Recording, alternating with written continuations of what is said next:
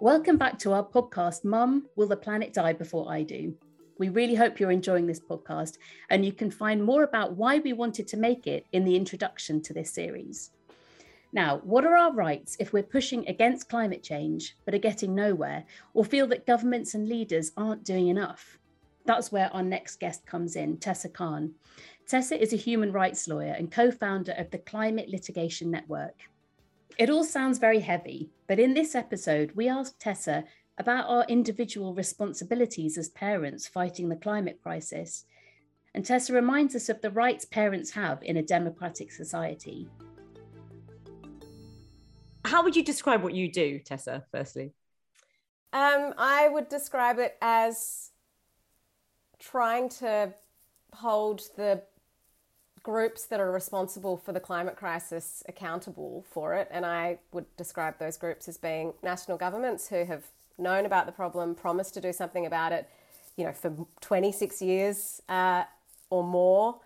They're one of those actors, and the other one is the fossil fuel industry, which has known about it for 50 years, covered up the science, deliberately misled the public, spent billions lobbying governments to slow down action on climate change. And so I'm working to hold those actors accountable, because I think they are the ones, not you, not me, not we, as in us little guys. It's those powerful actors who have responsibility and who could fix this.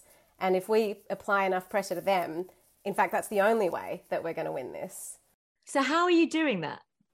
Let's talk about the legal, because I know you talk about pursuing a legal journey with this. I mean, that just blows my mind. I'm just trying to get my mind around what I can do as an individual to help. But hang on, I've heard that mentioned by a couple of people, and it kind of blew my mind, because I think we're so quick to try and take individual responsibility. And I have to say, I get completely crippled by it on behalf of, I need to change the world. I need to help my kids. I need to help the global kind of world. But I find that really fascinating. What you're saying is, no, it's less about what we're doing as individuals, and it's more about making the actual polluters, calling them out for their behaviours, which I find really kind of mind-blowing after a really long time of self-flagellation of we need to recycle more, we need to turn off our lights and stuff. Yeah. Well, it was the fossil fuel industry that created the concept of the personal carbon footprint. They want you to feel like it's your problem, which is very convenient for them. But don't get me wrong, I think especially that those of us globally who are in the kind of richest 10% we do have disproportionately large personal carbon footprints compared to the rest of the world. And we, as people in the middle class in the rich world, should definitely be taking the steps that are available to us to live more responsibly. That can also be empowering and feel really good. And, we should all, I think at this stage, especially given where we are, do everything we can. But ultimately, the blame and the responsibility should be squarely put at the door of those who have also the real power to engage in the kind of transformation that we now need in 2021. And I think it can be hugely disempowering, actually, if you just put all of the responsibility on yourself as an individual and don't have that kind of broader analysis of who actually is responsible and who can change things. I mean, there's two things I want to ask you that, who are we pointing the finger at, but why, and where is that going to lead us? Because we don't want to go down that, I don't want to go down that blame game, because experience, just doing that with anything in life, doesn't get you anywhere unless there is going to be some constructive outcome to that. And the other thing I want to ask you is just legally, what on earth are we talking about here? Where do we stand? What are our rights? So let's talk about that. I understand your, aversion to sounding aggressive or, it's just finger pointing. But I think, again, we have to look at the way that social change has actually happened, with the civil rights movement or the end of apartheid. It does require you to call out the people who are acting in a way that jeopardizes the public good. And there's just no way of getting around that. And change doesn't happen unless people are made to feel uncomfortable, the people who are in power. But how do I, sat here in my place of home, in my little cozy environment, do something to hold those big players to account? maybe this brings us back to the question of who those big players are. So the first group, as I said, are our national governments who have literally, they signed the first international treaty on climate change where they committed to stop dangerous interference with our climate in 1992, right, which is now almost 30 years ago.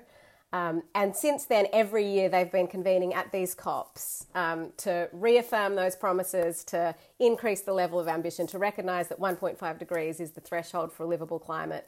They've all accepted that they need to do something, and then they don't do anything. So that is outrageous. And that is why people are now litigating against governments in national courts, because they are breaking promises and commitments that they've made year on year, for 3 decades. And they have the power, as I said, with the global financial crisis, with COVID, they can pull it out of the bag and change the way that our economies and societies look, almost overnight.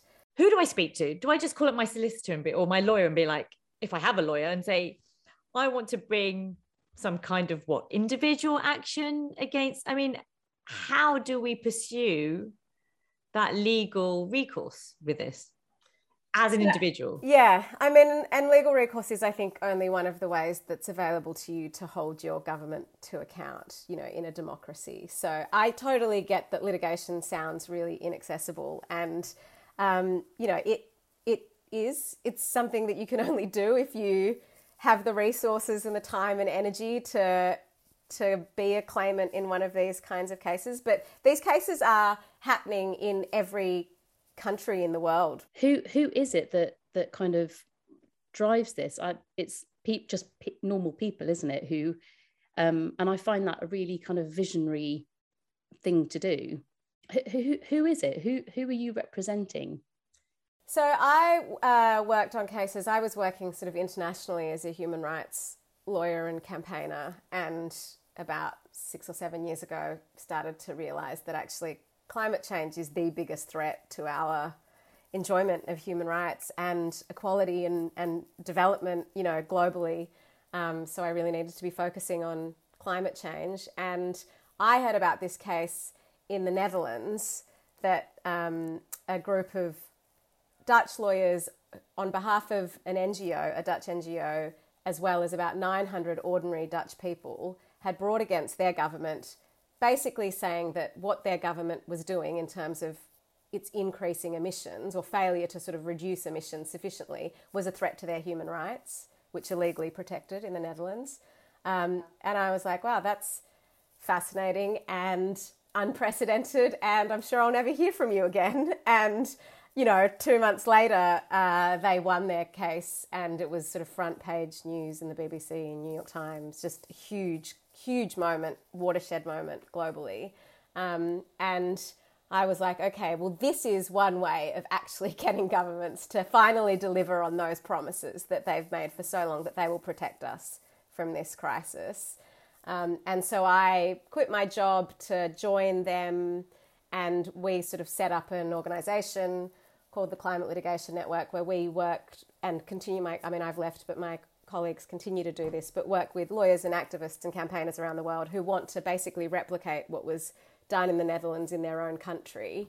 And since then, it did create a global movement, and, we supported a successful case in Ireland. There have been successful cases this year against the German and French and Belgian governments, against the government of Pakistan and Colombia. Like it's a global strategy that people are now using, because, as you say, they feel like the other tactics that are available to them just aren't producing the action that they want. So it's usually NGOs that tend to drive, campaign groups that tend to drive this stuff. They already have lawyers that they're in touch with, and then often there's an option for people to support, whether that's to join as a claimant in those cases or to donate or to show up in court or, whatever it is. I came into this conversation thinking, that kind of legal, avenue feels like such a, why should we, it should be a last resort. Mm-hmm. But now what I'm understanding is actually that's exciting and really empowering. It is, but I also think it's quite sad, that we're having to do that people are having to do that. And the fact that you reeled off there, Tessa, a number of countries where the cases have happened, you almost want to celebrate the fact that they've won. But also, to me, it feels quite sad, the fact that they're having to even do that, which then makes me wonder how much goodwill, momentum there is among these leaders, heads of state, national governments around the world to actually take this seriously, if these cases are still being heard and going through the legal system. For me, it feels like a bit of a bittersweet almost, that, you know, that is the option for us. It's good to know that it's there, but gosh, have we not moved on from having to, do we not need to get past that now and all understand that something needs to be done here and work together? Yeah, I mean, I totally agree. And ultimately, the courts are an important lever, you know, in that they are an institution where governments are held accountable for their legal obligations. And so I think it's strategic to use courts in this to help solve this problem, because they've been used, courts have played a really important role in all sorts of social movements, you know, and they've never been the thing on their own that change things, but they apply a new kind of pressure to governments, and they set a new kind of constraint on what governments can get away with. But I completely agree with you that ultimately this is a political problem that needs a political solution. It needs governments to fully take responsibility, and one court judgment, you know, might help push that along, but it needs a much broader scale of change than a court decision on its own can deliver. So, you know, I always sort of say, like, we definitely should be using courts, but courts on their own aren't going to solve this issue, as they've never solved, you know, a big problem in the past. I've been really struck by kids trying to teach their parents about climate change. I've been really struck by kids really getting the science and kids really understanding the gravity. Also just amazed. A couple of young people I've spoken to recently kind of saying, yeah, we're having to show our parents the way. Feels like this weird reverse mentoring thing. So almost that legal route kind of hinges on the fact that people understand what's going on. But like, isn't that weird that we're on the brink of catastrophe, and people like me don't really understand, like what needs to happen in terms of educating? Because I guess the people you're working with, the people who know. Yeah, I mean, I think most people understand, or certainly, you know, the sort of younger activists that we work with, the teenagers that we work with, they have an incredible, you're right, a lot of them have a very sophisticated analysis of the problem and who's responsible and how we got here and what needs to change. But I think more broadly, people in their guts understand that something is deeply wrong, that we are not doing enough. They hear the headlines about, you know, how mass extinction or, you know, of various species, or they hear about the unprecedented lethal flooding in Germany, or they see the pictures of the fires in Greece and Turkey, and they're like, this is not right. You know, something's deeply wrong. And we get that there is more that could be being done than is being done. And we're kind of just looking for a way to channel that despair or anger or frustration. And I think, you know, you don't have to fully have a granular analysis of the problem to still, I think, be incredibly useful and important in pushing governments. It's not your job to come up with the solutions. It's not your job to write the industrial policy that will address the climate crisis. It's their job. It's government's job. It's the fossil fuel industry's job to stop covering up the science, to stop profiting from the product that they sell, to stop opening up new oil and gas fields when the scientists are crystal clear that we can't do that anymore if we're going to stay within a livable climate. Those are the people who need to change, and we just need to push them to change. But the feeling that you're just describing, it's a punch in the gut, isn't it? It's like a kick. But I think that for some people, that causes them to shut down and look away because it's just too huge to deal with. It's just too huge. So, you know, I've got mates who are like, oh yeah, climate change. But anyway, let's talk about something else or have a gin and tonic. So I think it's probably a very human reaction, isn't it? Like, oh, big thing. Oh, let's close our eyes and, you know, not stare at it in the face. So what can we do to overcome that, especially as parents? Like, how can we kind of wake up, not be scared of it, and kind of get on board with what needs to be done? I think the most important thing is to recognise that we all have agency, that we all have a role to play here. And actually, as middle-class people in a democracy, in a country that actually is in many ways taking leadership on climate, has done in the past, this is a government that is actually sensitive to people's concerns about climate change. We have the resources. It's a rich country to move away from fossil fuels, to make sure that there is, a just transition. We can do that, actually. Here in the UK, it's all opportunity. There's a huge opportunity. We have the most offshore wind capacity of any European country. Like, we could be at the forefront of the great stuff on the other side of this crisis. So I would embrace that, actually. For us to talk about opportunity in the UK, to me, feels a bit like, oh, okay, well, that's quite shiny. But shit, what are we supposed to do about the people that have gone through it, suffering from it, grieving from it, probably going to go through it again before we even understand their reality?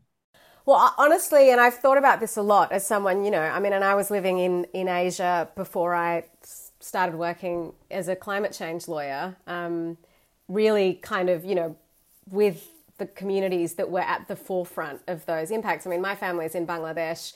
My colleagues, I was living in northern Thailand at the time, but, they were from the Philippines and their families have all just lived through Typhoon Haiyan, which was the strongest typhoon to have made landfall at the time. This was back in 2013.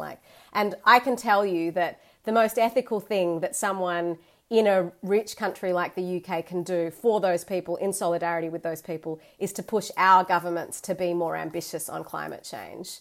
That is, if you want to help them, we have to reduce our emissions. That's kind of the bottom line. We also, of course, our governments also have a responsibility and have promised to deliver finance, funding and aid to those countries, which they have failed to do. And we absolutely need to increase those commitments and actually deliver on them. But in terms of stopping the damage that my family and communities in Bangladesh are experiencing, the most responsible thing that I can do is take responsibility for the disproportionate emissions that the UK is currently producing. And as a country, historically, we are the 8th biggest emitter in the world because of, the fact that we started the Industrial Revolution. And so we have to move first. And in the UK, that's a conversation about the opportunities that moving first provides. But ultimately, that's driven by a moral imperative, which is we've got to be the country that takes responsibility and takes the lead in reducing emissions. That sense of, I sense it as deep shame of thinking, that I'm fat and rich in this country, and as a direct result of the pollution that we've spewed out here, other people are living through the first climate induced famine in Kenya.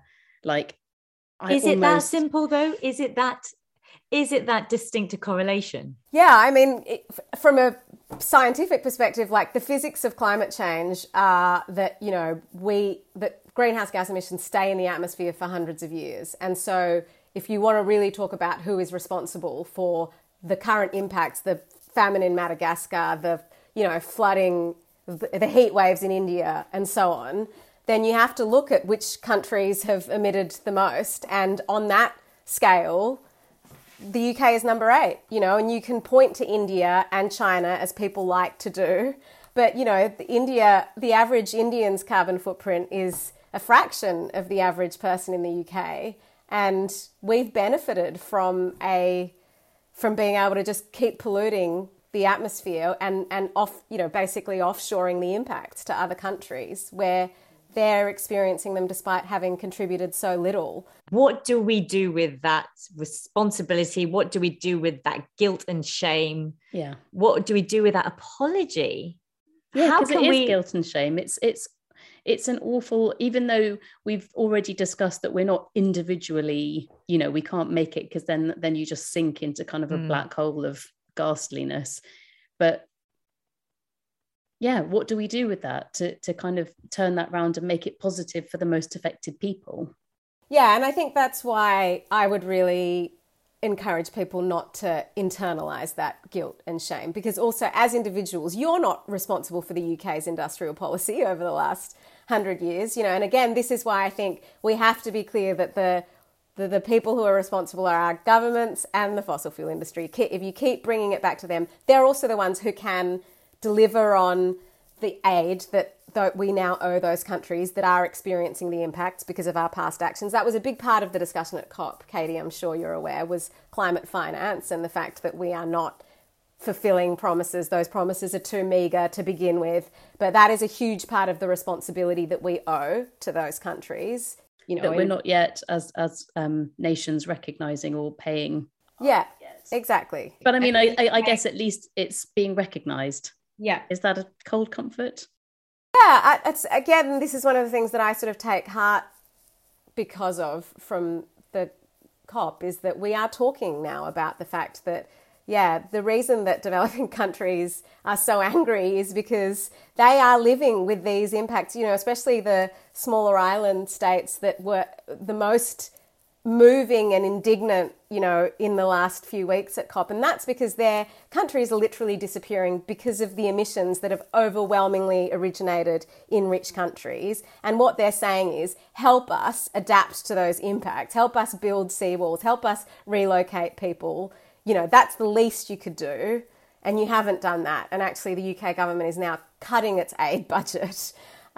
So that's something we can push our governments on. And then the other thing we should be pushing them on is to be more ambitious in reducing greenhouse gas emissions. The UK government is considering opening up 30 new oil and gas fields in the next 3 years. You know, that's what I'm now campaigning on because that's what I think I can do, you know, if I really think about my responsibility to people around the world.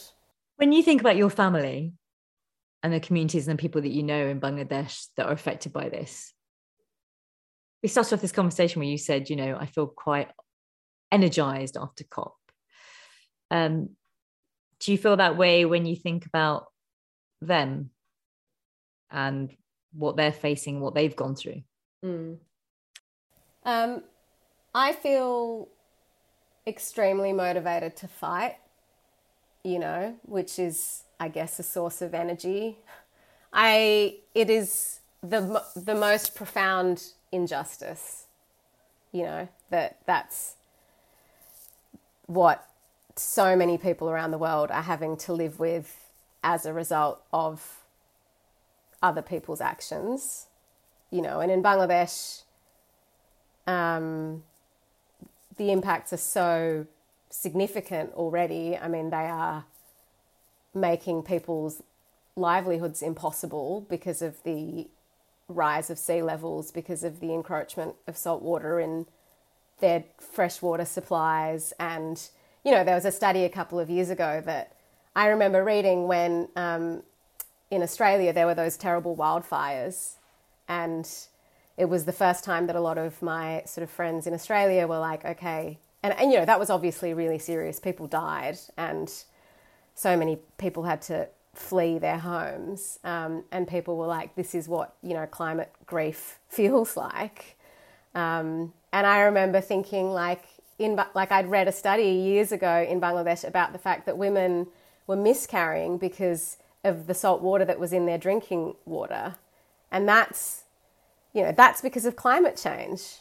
And that's, you know, I mean, it's so unfair, and it is the most acute human suffering. And so of course that can be, and I allow myself to feel that sadness and that grief because it's important. But then I think about what my responsibility is, and that's a huge motivation to fight. I know lots of parents that I've chatted to who've said, I made a poster and I went on a campaign because I just wanted to show my kids that I was doing something, which actually really, you know, has moved me of you know, loads of different parents saying, I just want to show my kids that I'm on the right side of this. What other things do you kind of recommend that as parents we kind of get involved with or do to show our kids that we're doing something? That sounds really naff, doesn't it? But anyway. Yeah, I mean, it sounds like your kids are giving you an excellent steer, and I would do everything that they are telling you to do. So that's an amazing resource to have in your household. But in all seriousness, I mean, yeah, as I said, we live in a democracy, luckily. That means that governments respond to the pressure that we put on them. So I would do all of the things that not just your kids, but campaigners are telling you to do. Write to your MP, go to meet them, at a constituency meeting. Make sure that they know that this matters to you, because otherwise the pressure they're getting from the other side, from the fossil fuel industry, is extremely powerful. And it is the most well-resourced industry in the world. So unless they are hearing that from the people that they are ultimately accountable to, they will continue to default to the status quo, which is, okay, let's just keep business as usual going, even though business as usual is killing us. So I would exercise every lever that you've got in relation to your MP, actually. I think that's super important. And then I would also, it sounds like you also have an amazing group of very well-informed peers and parents that you're speaking with, but I would just make sure that this is something that everybody's talking about and thinking about and doing what they can, whether it is printing a banner or joining a march. I mean, I think all of the studies there was, one particular study that you may know about that showed that for kind of big tipping points to happen, so politically, you need 3.5% of the population to be actively involved in a cause. And actively involved doesn't mean suing your government. It can mean just taking some action, whether that is making a banner or marching or writing to your MP or talking about it, in a public forum. That is actively participating in a particular cause or campaign. And that's what it will take to create that sort of tipping point and domino effect. It's also re-energized me about democracy, because to be quite honest, I think for a long time I've thought this is just hopeless, leaders don't get it, I'm just going to march in the streets. But it's really taught me again what you've said, Tessa, is actually keep persisting with your MP. Honestly, it's so kind of horrendously boring to get the emails back say, with flim flam. It's just like you want to kind of stick nails in your eyes. But what you're saying is keep going with that, because we're lucky to have that democracy and it does work. And so I'm really grateful to you for that, because I think I've lost sight of that. Yeah, and it's not that glamorous, writing to your MP or having those conversations. But that's what we have as tools, as ordinary people. We're not in power. And it's also clear, I think, that the people in power know exactly what to do. And Katy, I'm sure that was your experience in Glasgow. It's like, we know what the solutions are. We know exactly what that future looks like. We just have to agree to do it and make some of the investments, which, by the way, are a tiny fraction of the cost of the damage that climate change will cause us, are a tiny fraction of what we've done in the last year to deal with a public health crisis. We just have to make those slightly difficult decisions now for an unimaginably better future that is available to us, that still exists, on the other side. And it's up to us to kind of make it impossible for governments, I think, to ignore that is what people want and that we care. Are you optimistic about what lies ahead? I'm hopeful. I don't know about optimistic. I guess it's sort of semantic, isn't it? But I guess I really believe that a lot of people want to fight, for our survival and our thriving. And I work with those people every day and I meet more and more of them. And, that's also probably, I guess that's what people say, like you can't experience hope passively, like action is what leads to hope. And I try to take action every day. And I think that we have, small wins that will one day translate into the big win. And even these conversations, honestly, I feel energized by this conversation because this didn't happen 2 years ago. I didn't get asked to go on podcasts to talk about what everybody can do to help, end the climate crisis. Like, that's huge progress. And there is progress. And I guess, like, I also often think about, and I think as a human rights campaigner and lawyer, you often deal with people in really what feel like hopeless situations. And that's the story of so much oppression that leads to revolution in terms of, justice and like the civil rights movement. I mean, I can't imagine a situation that would induce more despair than segregation and what people experienced in the 1950s, in the US.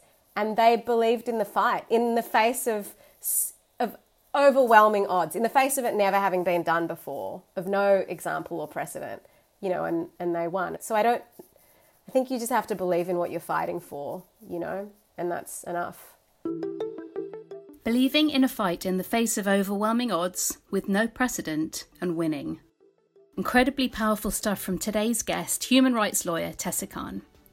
Next week, we're joined by David Shookman, a journalist who spent decades reporting from the front lines of climate change.